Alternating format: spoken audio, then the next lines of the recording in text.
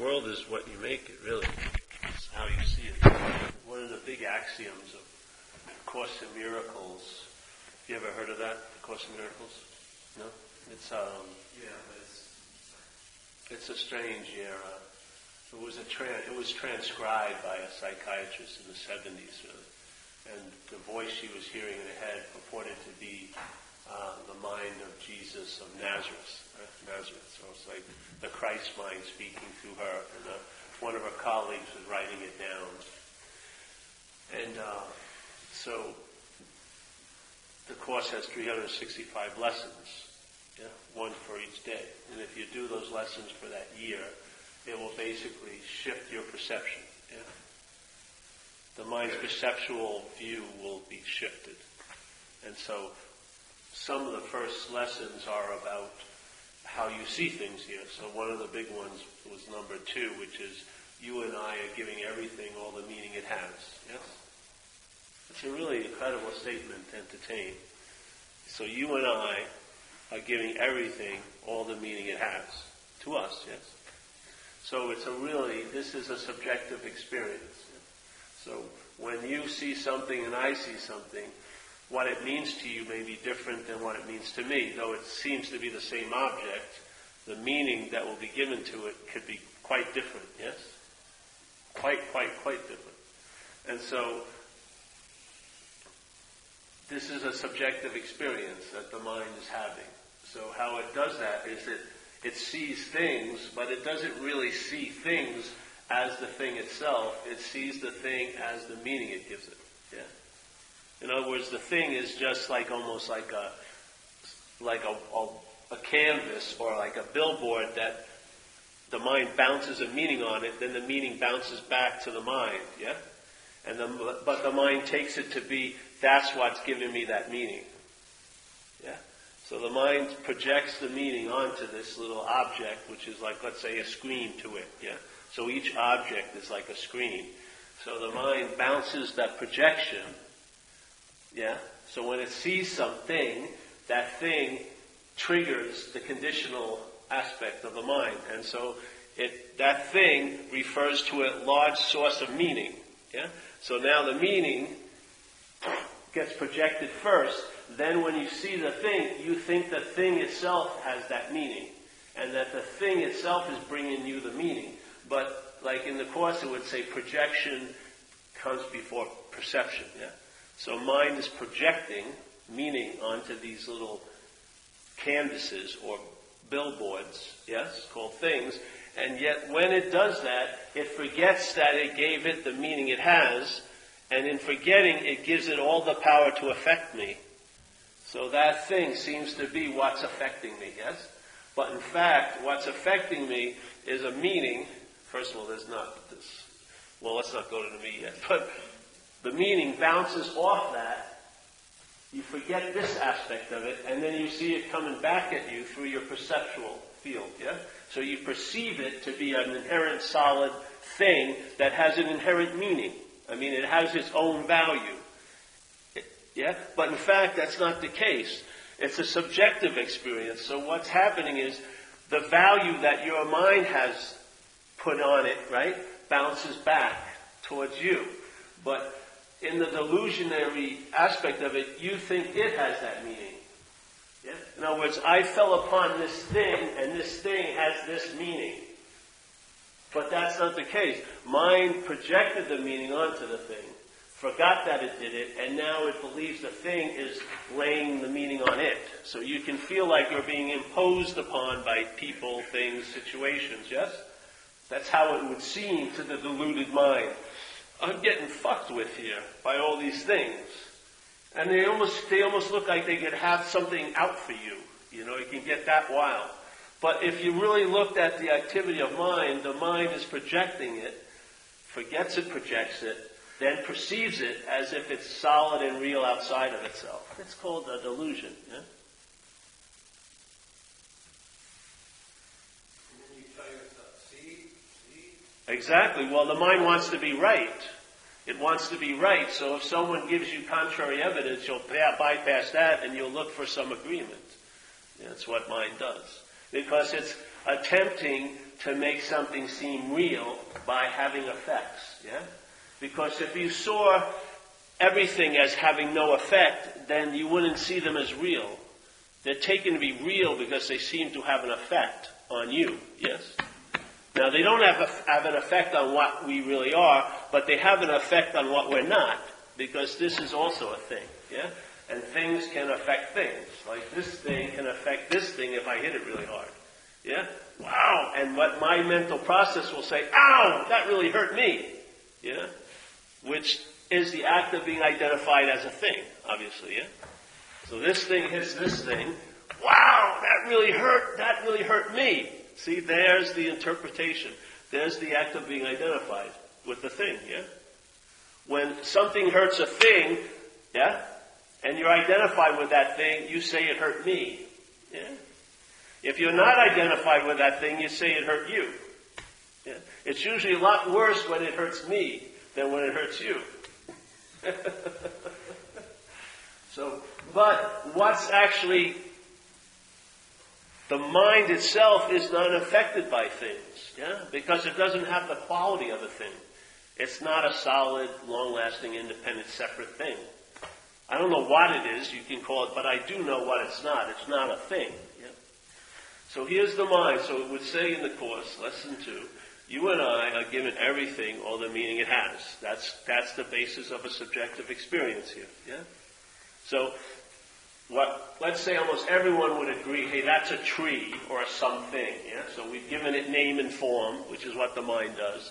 It sees things, or what it takes to be a thing, and it gives it a name and a form. So that's a tree. So most people in the world, not all, but most of them would say, yes, that's a tree. And they would all have the idea of a tree, but the meaning that tree would give to you would be different. If you were a kid and climbed up on a tree like that when you were a kid, that looked just like that, the meaning that would bounce back at you would be much different than the one that lived in like an asphalt jungle. They never saw a tree. Yeah? So it's a subjective experience here. Everyone is seeing, let's say, a thing, but what that thing means to the one who's seeing it is totally different. Yeah? So here, now just check this out. If this is what's going on, and let's say all that activity is going on, and there's a big lens right in front of its coming out, right?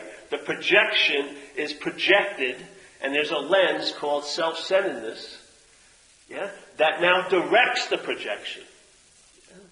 Yeah? It sort of distributes the meaning. All this conditioning, all these grooves are now given direction and meaning by this frame of self-centeredness. That is what you've been living under for years, yeah? You've been living the interpretation of life from the point of view of self-centeredness. That's been the dominant influence up here. Now, what a lot of people want to do is they want to change the thing, but the thing isn't what has that meaning. It's what's projecting the meaning. And it's not so much what's projecting the meaning, but what lens the projection's coming through. And so, let's say if you are in self-centeredness, and let's say you're bummed out, and then you go to Thailand. Let's say you're from Burlingame, California, and you're sort of bummed out. So you go to Thailand, and in about a week, Thailand's like Burlingame, in a sense. It looks different, but basically the meaning that's being given to it after a while will be the same meaning that you were given Burlingame. Yeah? Just stay a couple of months. The beautiful people of Thailand, you see all these fuckers are rats and yeah, same old, same old. Because it's not, there isn't any place called Thailand in a sense. It's just Thailand, right, coming from your view. It's a subjective experience of Thailand. So now a lot of people have been suffering a lot of irritability, restlessness, and discontent. They have been suffering the effects of anxiety produced by entertaining what's not happening. Definitely. Yeah, which is what mind does. They want to get out of this now at all costs because it truly isn't the now. It's a mental now that has two bookends that influence it greatly, which is this idea of a past and a future. When I was using drugs, I wanted to get out of now. But that now wasn't the now. It was a mental now. And it was totally injected with all these past ideas and these future worries. So you better believe Based on that false evidence appearing real, I want it out at any fucking cost. But the real solution to my want this now was the real now underneath it. The now that hasn't been partitioned by a mental realm. Yeah? The now that is timeless. It doesn't have a before or after. Yeah? The moment that we're calling now is definitely bookended with a sense of before and after. Those two bridges are just tons of meaning, and conditioning is getting shot into this now. And for some of us, it's the place you want to get out of at all costs. The last thing I wanted to do when I was out there was to be conscious now. Fuck, it was like the last thing I wanted. Because that now was full of all the guilt and shame that I had done in the past, and all the fucking worry about, I know this is a dead horse I'm riding, but I don't know any other way. So I'm scared shit to face this situation that the now brings. But if you want to call it the real now, the other now, the one that hasn't been claimed by mind and made into a mental realm with a past and a future affixed to it, that now is the freedom from the slavery to the time now. Yeah. In other words, the mind hid the solution right under the problem. The problem said, you have to get out of this now at all costs, and if I could have just dropped in, there was the solution, was the now.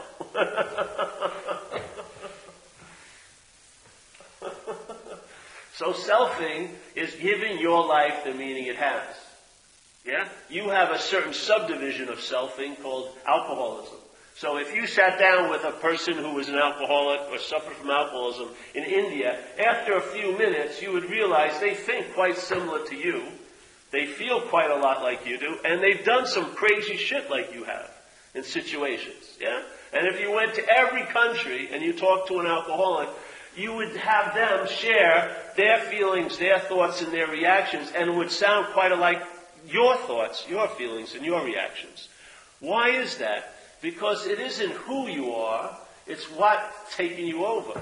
You'd be sitting there in an identification with the person sharing about what it's like to live under the influence of alcoholism. And you would be going, yeah, because you have the experience of living under the influence of alcoholism. So in recovery, we don't identify with who we are, but we identify with what's taken us over. A very, very deep mental groove in a deep mental trough called self-centeredness, and this deep mental groove is alcoholism or addiction. And when it becomes the dominant theme or meaning giver in a mind, anyone who has that dominant theme or meaning giver, once they open up to hearing other people, they'll realize their terminal uniqueness is one of the products of that insane system, because they're not unique at all. Like in a way, we call them a run-of-the-mill alcoholic. We're just like every other motherfucker who's been taken over. You may think you've got, I have the most horrendous war stories. Well, people can beat them every freaking meeting you go to. Yeah.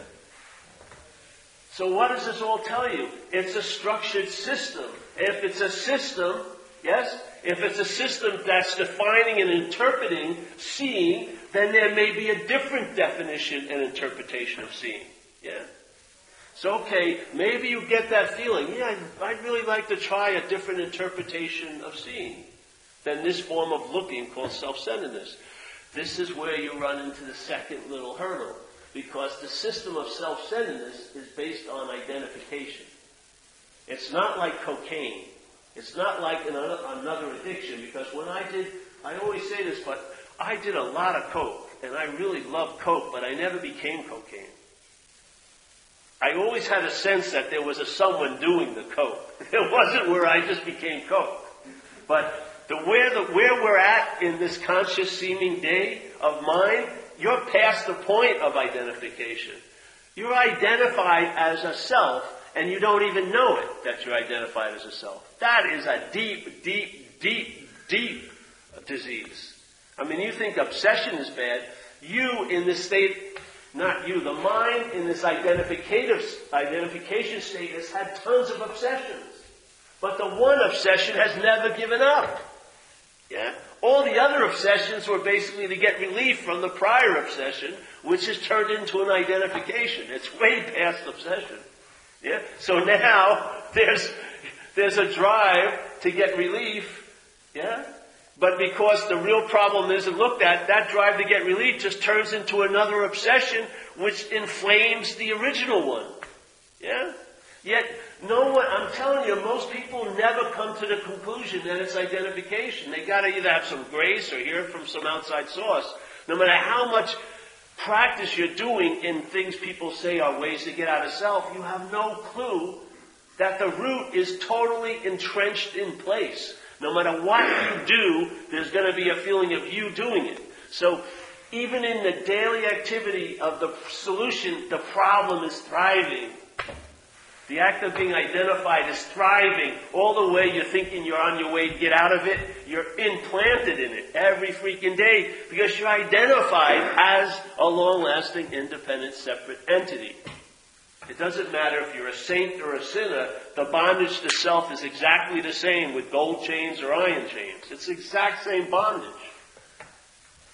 Then maybe you'll have, let's say, in the hell that we seemingly are in, maybe it'll be 2 degrees cooler where you are. Yes? So that would be like the gold chain. Much better when you compare it to someone who's 2 degrees hotter. But the fact is, you're both in hell. It's sort of like thinking you're way ahead of the game in the insane asylum because you're standing next to the exit door. But you're still in the insane asylum. You haven't left the vicinity, you haven't left the facility yet. Yeah. You're just thinking, I'm so much closer than all these poor motherfuckers.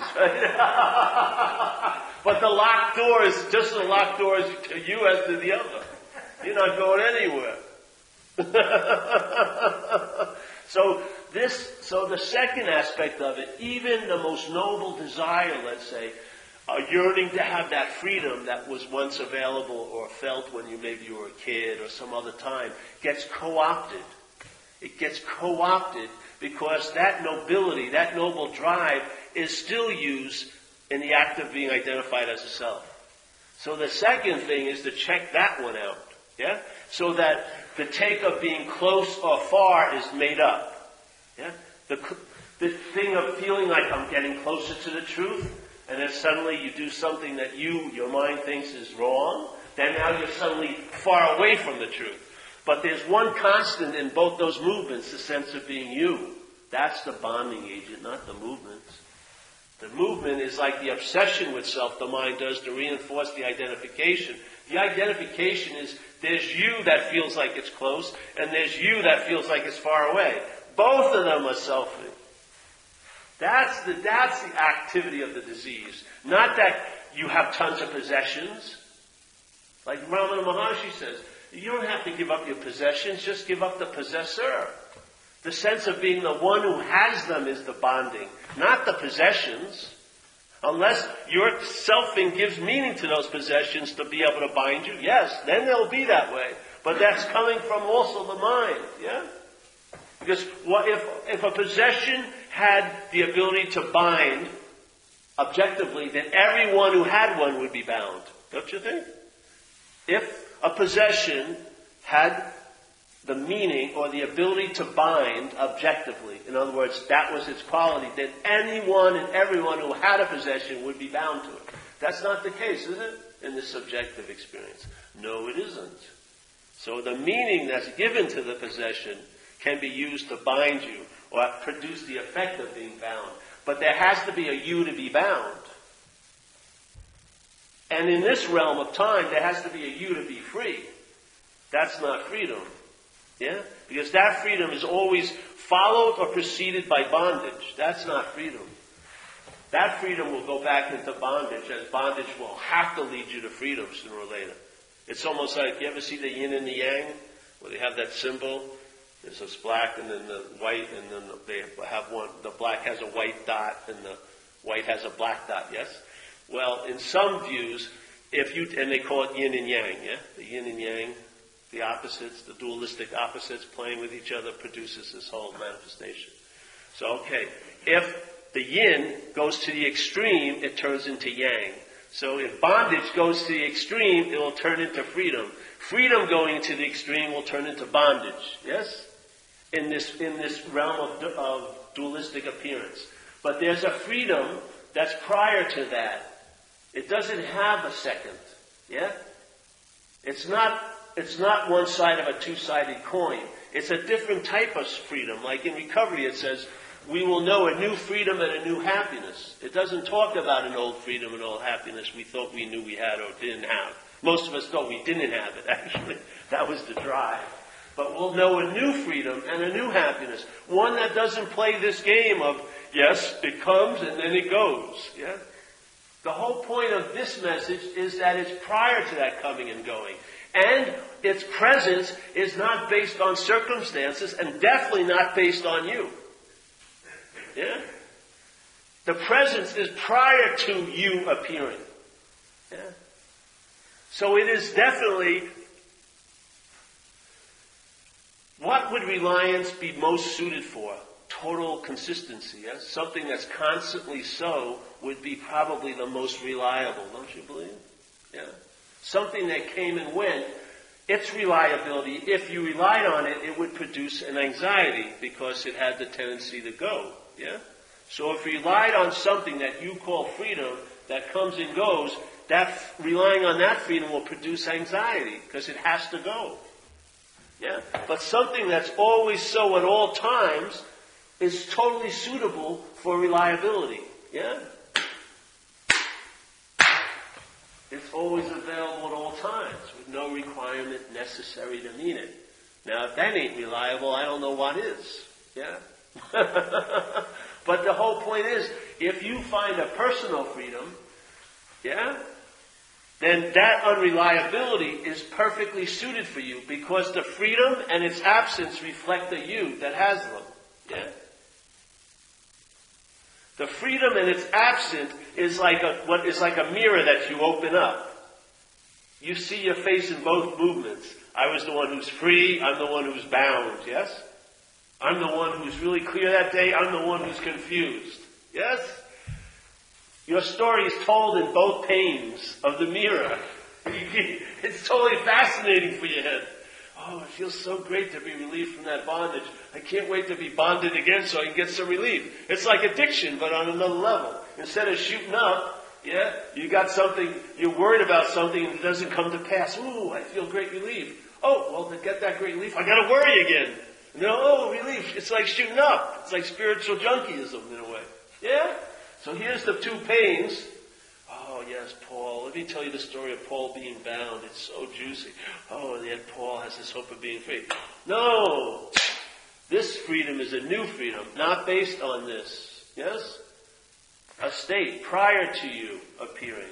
And therefore, the only relief to the opposites that catch all of your light as a self, yeah? And throw it back at you. Prior to that, a sun that has no reflection, yes? It's like your original face, but your original face is no thing. It's just space. So right now, like we were saying Saturday, in a sense, this looking is seeing your original face. Yeah. Seeing, not meaning visually, seeing your original face is intimated by looking at you. Yeah?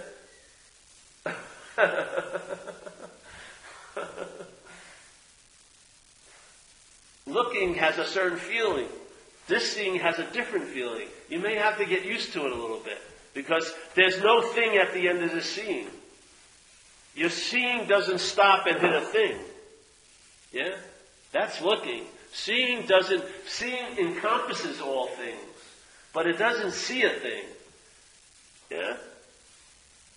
It doesn't hit where you go, aha, I saw it.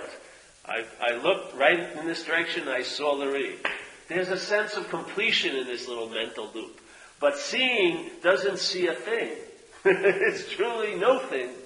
Yeah? But there's a feeling, seeing or awareness or prescience, whatever you want to call it, presence.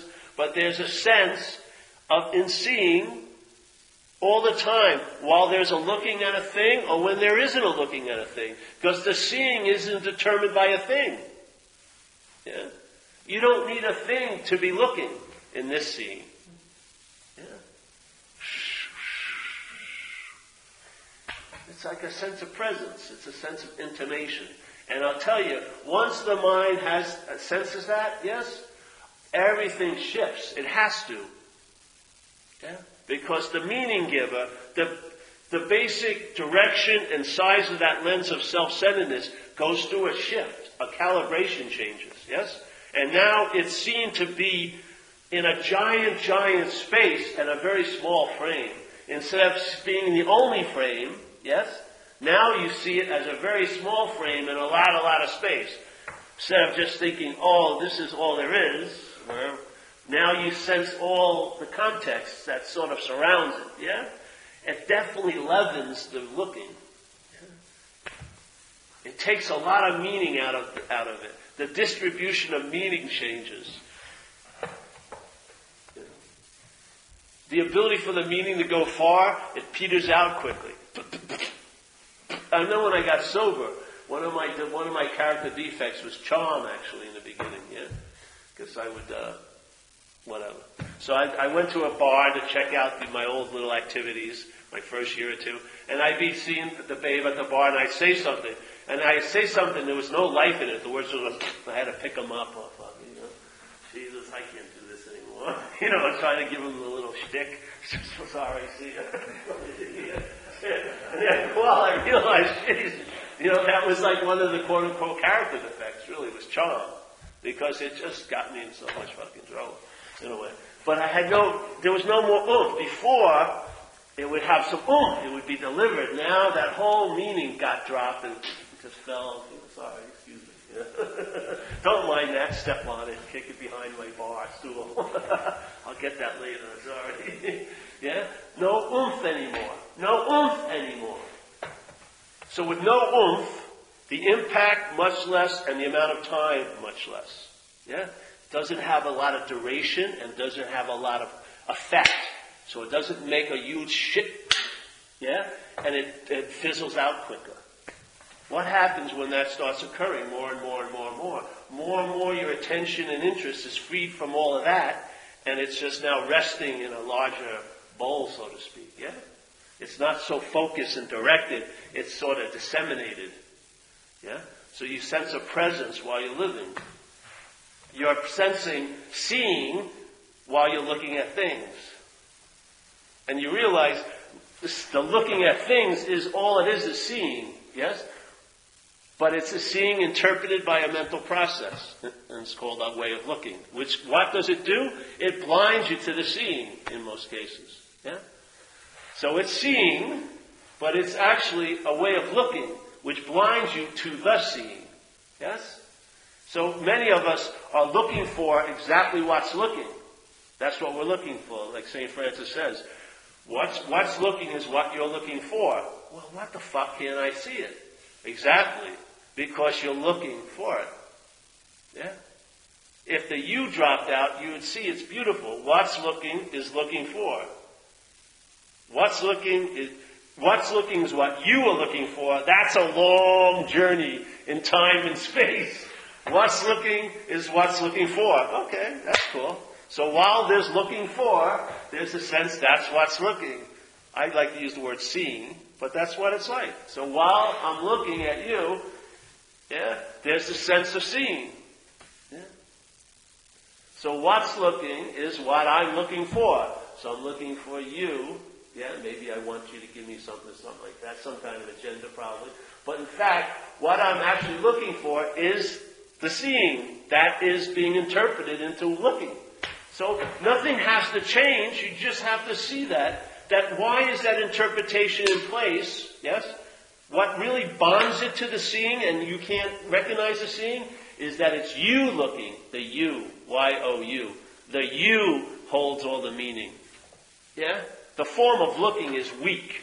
But when it's you looking, it's a bonding agent. Because the mind's obsessed with what it's taken itself to be. Or in Buddhism they call it cherishing. The mind cherishes self. It cherishes it. You know? It loves it. It grooms it. It protects it. It defends it. It fights for it. It argues for it. Man, it's the last thing it wants to give up.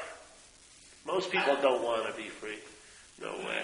They want to be free. It's safe that way. Yeah. But they don't want to be free because true freedom entails the absence of self, and that only entails a recognition of its inherent absence. There's nothing that has to be done. You just see that the self is absent of any objective meaning. It's absent of being an inherent, meaningful thing. It's absent of that. The mind is giving it all the meaning it has, and the biggest meaning the mind can give anything is not God, it's me. Me is the biggest meaning it can give anything. Because this me is what entertains God's. Yeah? This me is what entertains God's. This me is the biggest meaning the mind could give anything.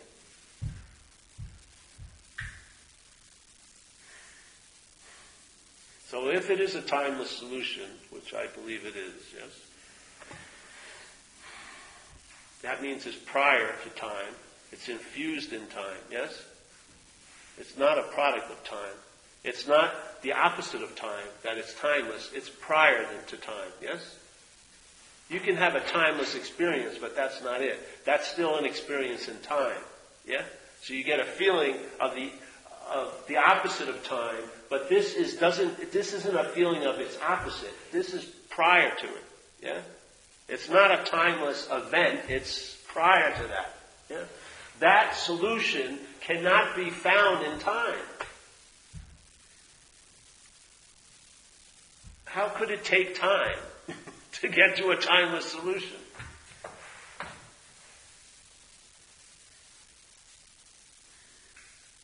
So it's always available at all times, right where you are, with no requirement necessary.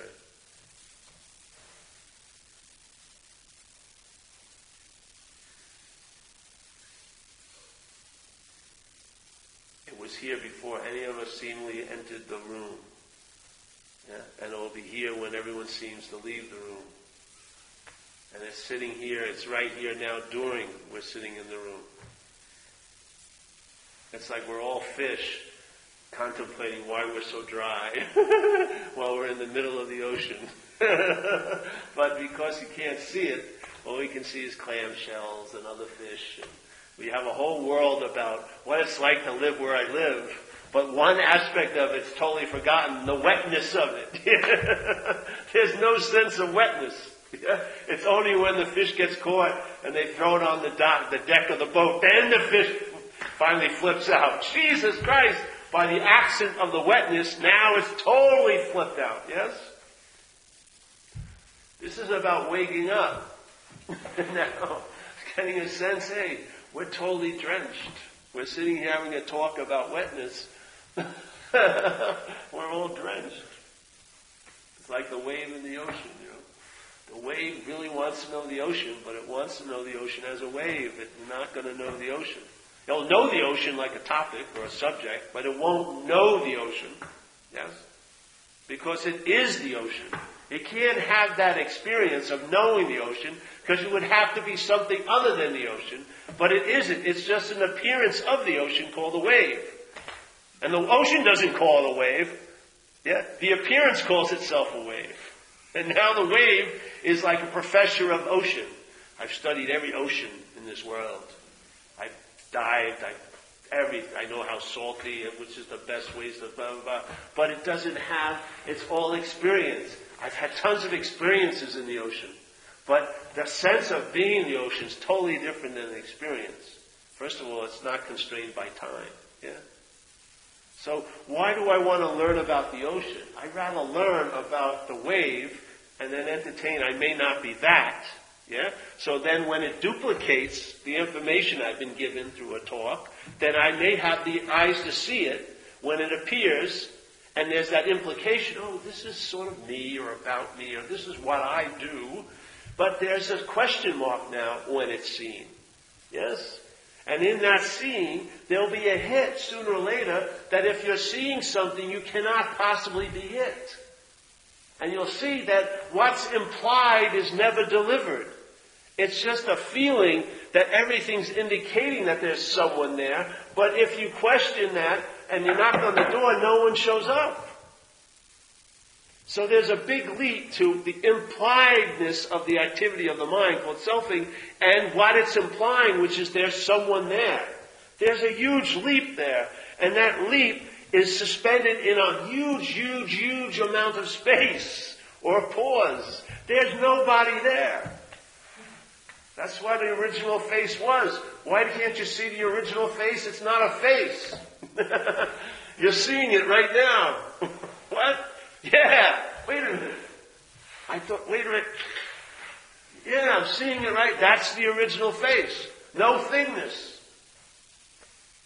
I can't see it. It's not a thing. Yes, you can see it. It's a different kind of seeing. It's not seeing through like a camera. It's seeing of mind and mind alone. Yeah? Seeing or awareness, whatever you want to call it. But mind is seeing it or is aware of it. Yes? As if you would be seeing an object. But you're not seeing anything. But there's still a form of seeing going on. There's a sense of presence, that's seeing. Yeah? There's an intimation. What's picking that up? Not maybe what you would call a faculty of like an ear or an eye, but mind, which is also what's hearing and seeing. Mind has more senses in a way than these senses. It can intimate things without having to have a thing to see or to feel or to taste or to touch or to smell. Yes? It can sense it. It can sense space, like you would see something. It senses it in a similar fashion, but it's not going through a lens, an ear, or eye, or nerve endings. It's mind, yeah? Mind seeing.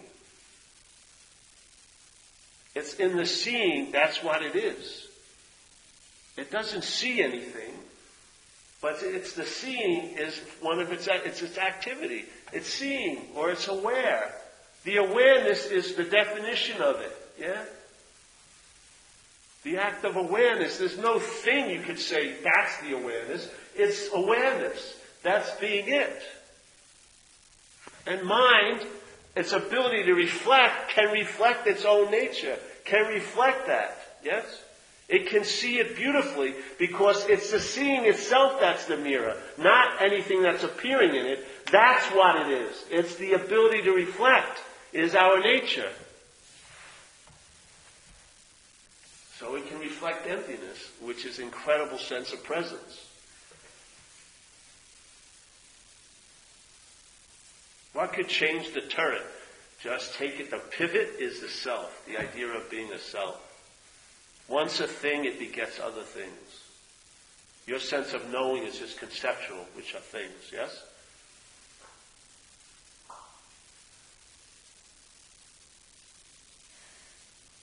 The subjectivity is forgotten, and you take yourself to be the act of subjectivity.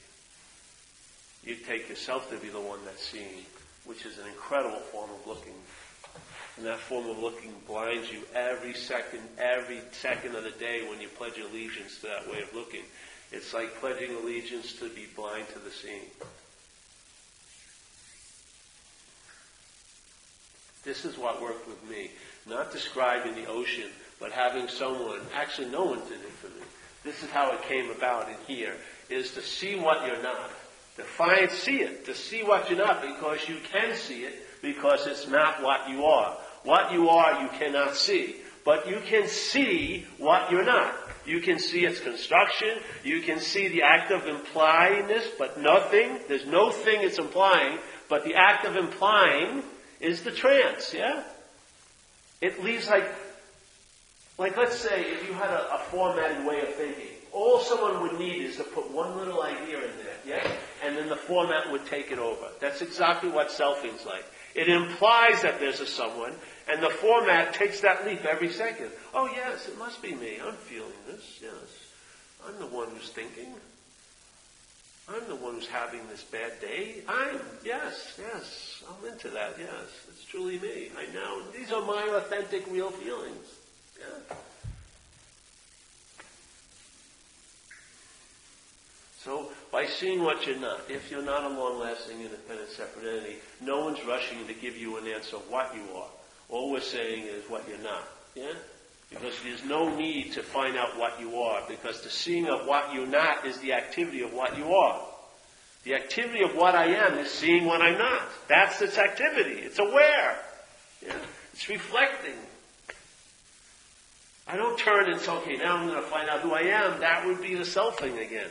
It's just, okay, more and more gets revealed. Everything that's revealed gets distilled into one simple message. I'm not that. And that's the activity of being what you are. You travel lighter as what you're not, because this is how you travel as what you're not. But you travel lighter as what you're not by realizing you're not that. Yeah. So you travel lighter. And what this wants incredibly supremely, well, it wants to be right and special, those tries. But maybe deep down, it gets exactly what it was looking for when it stops looking for it.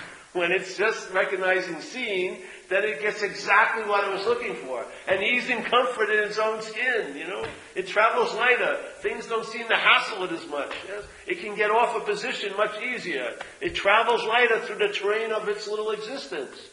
It realizes no one can promise me to have a change in my terrain, but this allows me to travel lighter every day for long, long stretches of time. Hallelujah. What more did I want every time I put that needle in my arm? Every time I fornicated with that babe, every time I wished my mother was still alive, all I was wishing for was that same sense of freedom and ease that I got when I was loved and secure when I was a kid. Well, there you go. You find something that's consistently there, then that will be very, very apt to be relied on, and there will be a result in a way. You'll travel lighter. What more do you want? Want to be right and special? Join a cult or something. Oh, this is a cult. I forgot. So I always like taking the back doorway, yeah? Just seeing what you're not. In all the meetings we talk here, I attempt just to share different aspects of mind that have been downloaded by me being in this seed assignment, yeah? And then the mind put it together in a certain way and it shares it. Hopefully it will sort of trigger something, because it triggered something when it downloaded for me. Yeah, it just like the other day on Saturday, it was a really interesting download. I forgot what it was now. I don't know, but it was really cool. But it will turn into something and be used. But then the mind, I'll tell you, the mind really reaches its potential when it opens up to this idea. To be a thing, it's like a mental yogic posture. It's so fucking same old. Receiving life like this. This, it comes out of it. Yeah, and you get to see its own size, which is quite unbelievable. The ability of what you can entertain is unsurpassed. Yeah? Once it's freed from the slavery of entertaining everything as a self, man, instead of constantly hoping that you'll be able to travel through the suffering you're going to by saying, oh, I will be okay. Don't worry, leave me alone for a couple of days. I will be okay. You'll have a sense of okayness that cuts short that whole fucking bullshit story. Yeah? How many people have you ever put on the dime? Well, how are you now? Well, no, wait, I will be later. Don't fucking hassle with my suffering, man. Let me enjoy it. But I'm going to get over it soon. Yeah? This is just a sense of okayness now. Yeah. So.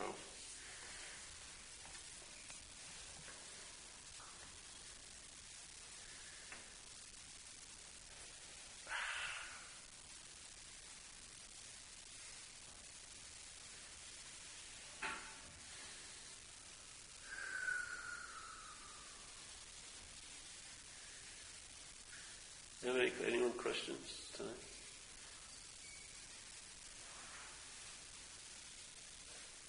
See, like the other day, someone was here and they said, I've got to let go of something. Yes? That was their premise. So you have to see, okay, when you have a feeling that you have to let go, what's the prior state before that? Holding on, right? There must be a state of holding on, you believe, to be so, for you to have this drive to let go. Yeah? Now, what's there when there's a holding on? And what's there when there's a letting go? A you, yeah? A you is what's holding on, and a you is what's going to be letting go. So, these seem to be two incredibly different things, holding on and letting go, yeah? But they're activities claimed by a one you. So the you is what's holding on, and the you is what's going to let go. You don't see it? Everything's like a teeter-totter, but the one stable thing is the sense of being you. You may not like this whole trip, this whole ride at the little children's playground, but it's all based on the meaning you give this, and then the meaning is brought that, and then meaning this, and meaning that. So peace is given a very big meaning, and then it has a meaning to worry that it may not be here. And then I'm really close. What did I do to get so close? Oh, I didn't do it today. I'm really far. And so the meaning just keeps getting distributed, yes? Back and forth. And you want it to be like this. All right, only you want is positive thoughts. I'm not going to have, like I used to wake up when I was first sober and say, I'm not going to resent anyone today. By 8:30 I was in a resentment. You know what I mean? I had no power whatsoever. So here it is. What would happen in this game if this was taken out? You have no fucking idea. You'll find out. Yeah? All we're saying is, let's question that which everything pivots on. Yes? Let's just take that seems to be the one solid, stable thing in this low tide and high tide of thoughts and feelings and circumstances. Let's take that and question that. Instead of trying to get therapy and help, there's tons of people that'll do that to get you all right. We'll be able to, together we'll get out of this low tide. Don't worry. Then now the high tide, isn't it wonderful? Oh, it's low now, don't worry, whatever. Yeah? Let's just take the pivot out. What will possibly happen? You don't know, and therefore you're in a beautiful condition of mind, which is finding out. Yeah? The I don't know produces an incredible alertness, and there's a finding out. And what you find out will have a lot more substantial weight than anything you ever known. Telling you. One finding out that you're not that has more oomph than 20 books on the topic. Yeah. One free sample will have a much more convincing quality to it than all the things you read. Yeah. Nothing wrong with the reading, but when you find out, not know, mental knowing, Newt is everything. But when you're open to I don't know and you find out, that's a convincing methodology, yeah? You start becoming convinced. Then, instead of having this false pivot, you have an incredible pivot, yeah? Very substantial. So now the ride isn't just like this, it could be one of those that goes around, climbing monkey bars, swings, slides. It becomes a lot more entertaining. Yeah, you're not stuck in this all day. A lot more entertaining, a lot more possibilities. Yes? A lot more possibilities. And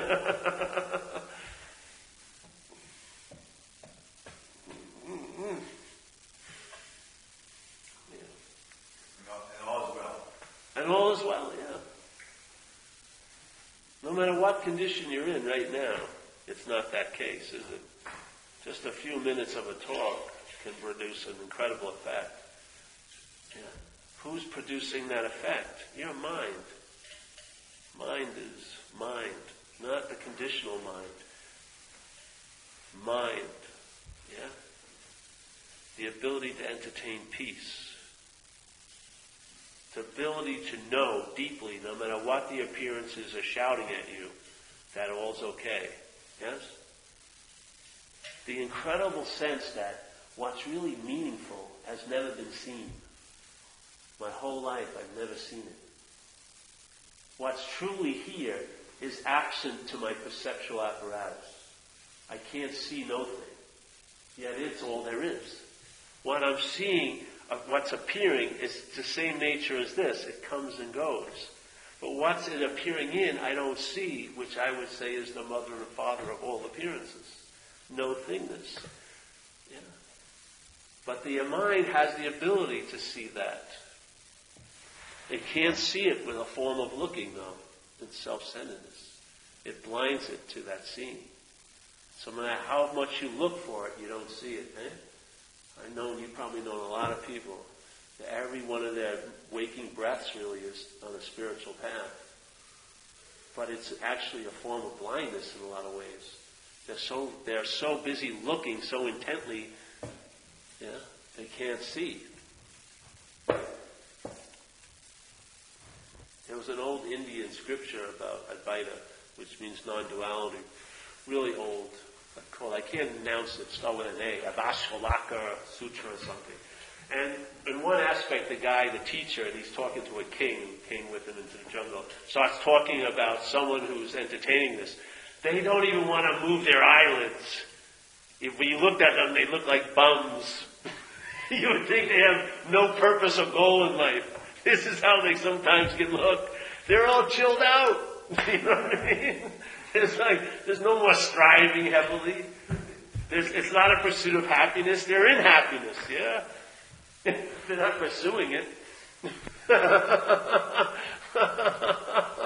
They've gone through so much something, it total up to what? Nothing. So why not start with nothing? Yeah? The more something you get, when you total it all up, really you look at it, it's produced nothing. Where is it? Why not start with nothing? And that may produce something. Something will turn into nothing, and nothing turns into really something here. Yeah?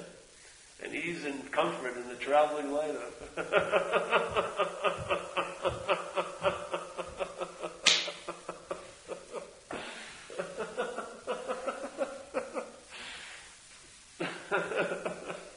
Shit. Really? I mean, let's just use the one quantity of drugs, something. I had a whole lot of something. I did. I shot up a lot of something in my life.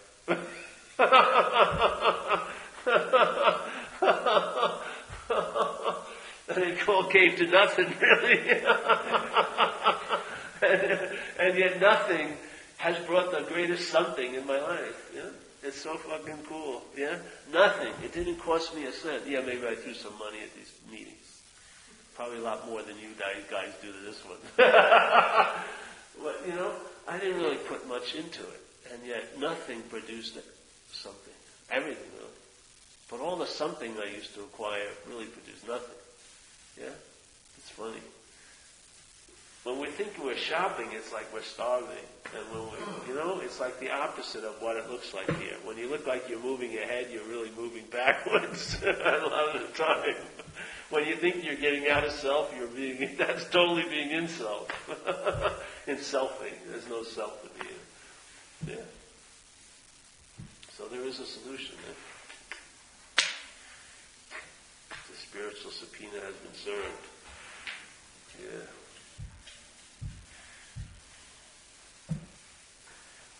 Any questions? No? Jeff, you didn't fall asleep tonight. You had a good nap today? No, I thought. Oh, good. I hate this. I don't want to throw your sleeping pattern off. So I want to support you in that. All right, well then, can we pass that? Yes. Oh, you have a question? Yes. All right. So, you mentioned the mind can see or visualize the void. Not visualize, see is different. Yeah. And the void is close to being. That's getting semantic. I don't know what the void is. We're just using that to sort of imply emptiness of thing. Yeah? Of thingness, yeah. Oh.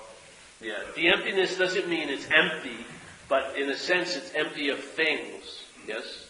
In objects that have inherent meanings. You know what I mean? Do you know what I mean? An object that has an inherent meaning? In other words, that meaning would be that meaning as long as that object was that object. But is that your experience here, or is it everything has different meanings to different people? Which one is it? Yeah, John. Yes. So it's a subjective experience, in a way. Based on where you're looking at it from, that where you're looking at it from gives what you're looking at a lot of meaning. Yeah? Yeah. So, if you kept trying to change the meaning of things and not look at this, how much production would that produce? Could you really produce a long-lasting radical change by changing things? Or would it just be realizing that the apparatus gives everything the meaning it has and leave it at that? And then see what happens when the mind entertains that idea. When the mind starts becoming aware of the machinations of the mental process, and entertains, I may not be that, then what will the mind more be like after it says I may not be like that? I would think it would be more like mind, yeah? Not mind in identification as a self, but mind. Don't you think? If it would realize that I'm not that, then it would start flexing, let's say, its mind muscles, not in the straitjacket of selfing, yeah? Which is constrained by time and space and things. Yeah? It would start, and there would be a quivering of awareness, yeah? When the mind came out of that posture, there would be a sense, because you're conscious, there would be a sense of something happening, yeah? Yeah? That sense of something happening usually translates into like, I'm feeling light, and bigger. The mind's coming out of its little yogic self posture, and in that it starts becoming more like mind, yeah, like open sky. Not like the same old cloud that's stuck in all these different weather fronts. Oh, there I am in the midst of problems. That's me, yeah. But no, the sky that allows all these things to appear in them, but is not affected by any of them. Wouldn't you like to have a little of that quality enter into this trip? No? I would think so, yeah. Yes? Is there something for the mind to enjoy or focus on in Itself.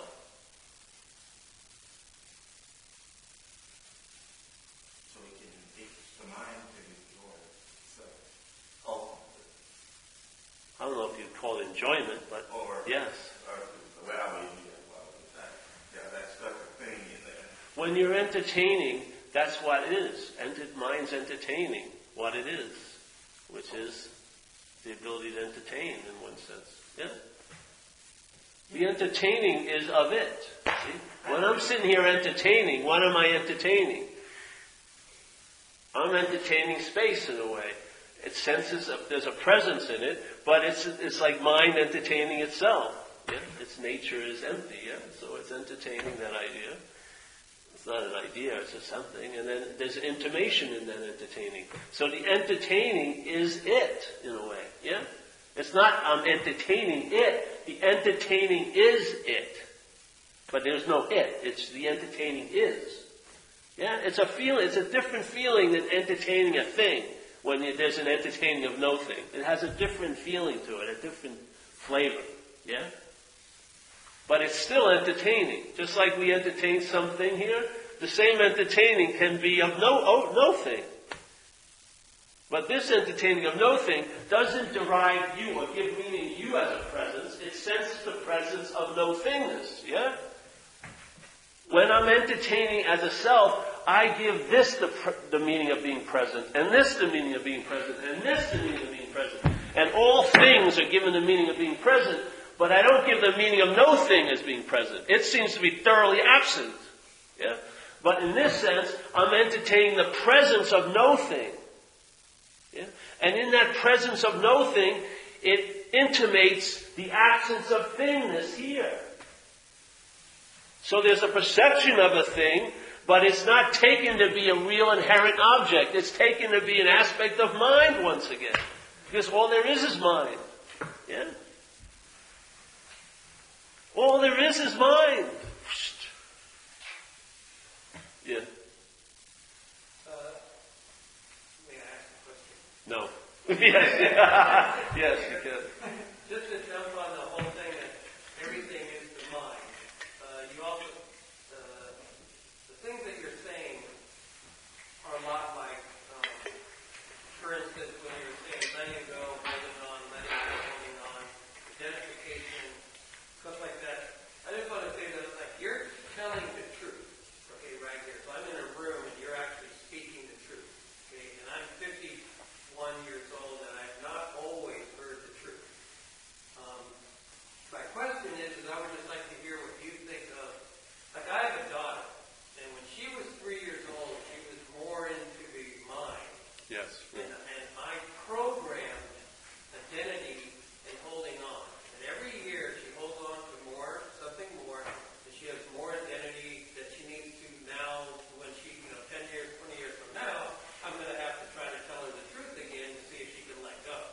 But at the moment, we're trying to force holding on into her identity. Yes. And that would just like to... But you're not doing that. There isn't a you to do anything here.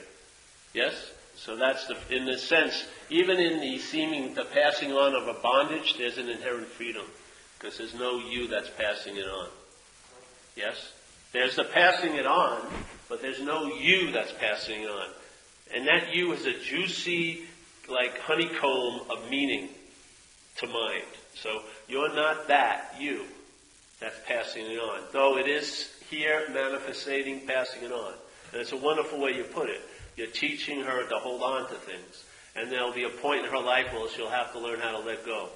Yes, it's always the case, isn't it? Everything swings like a pendulum here. Well, I like what, can I keep Yeah. I've never been here. I like what you just said because in that there is no judgment. No, there isn't a judgment. Things happen here, definitely.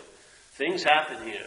But the whole meaning that's they get drenched in is if it's you that's doing it or having it happen too. When you take the you out of it, it's seen differently. It doesn't mean everything's given a pass. In manifestation, it swings both ways. What you would call nasty and good occur here. It just, the stream breaks into two seemingly holistic ways and then conflicts. Yeah? But thank God, in a way, there isn't a you that has anything truly to do with it. Yes? The you is just an appearance produced in it. Yes? But that's what, there was a teacher, a guy named, I'm going to record this anymore. There was a guy named Will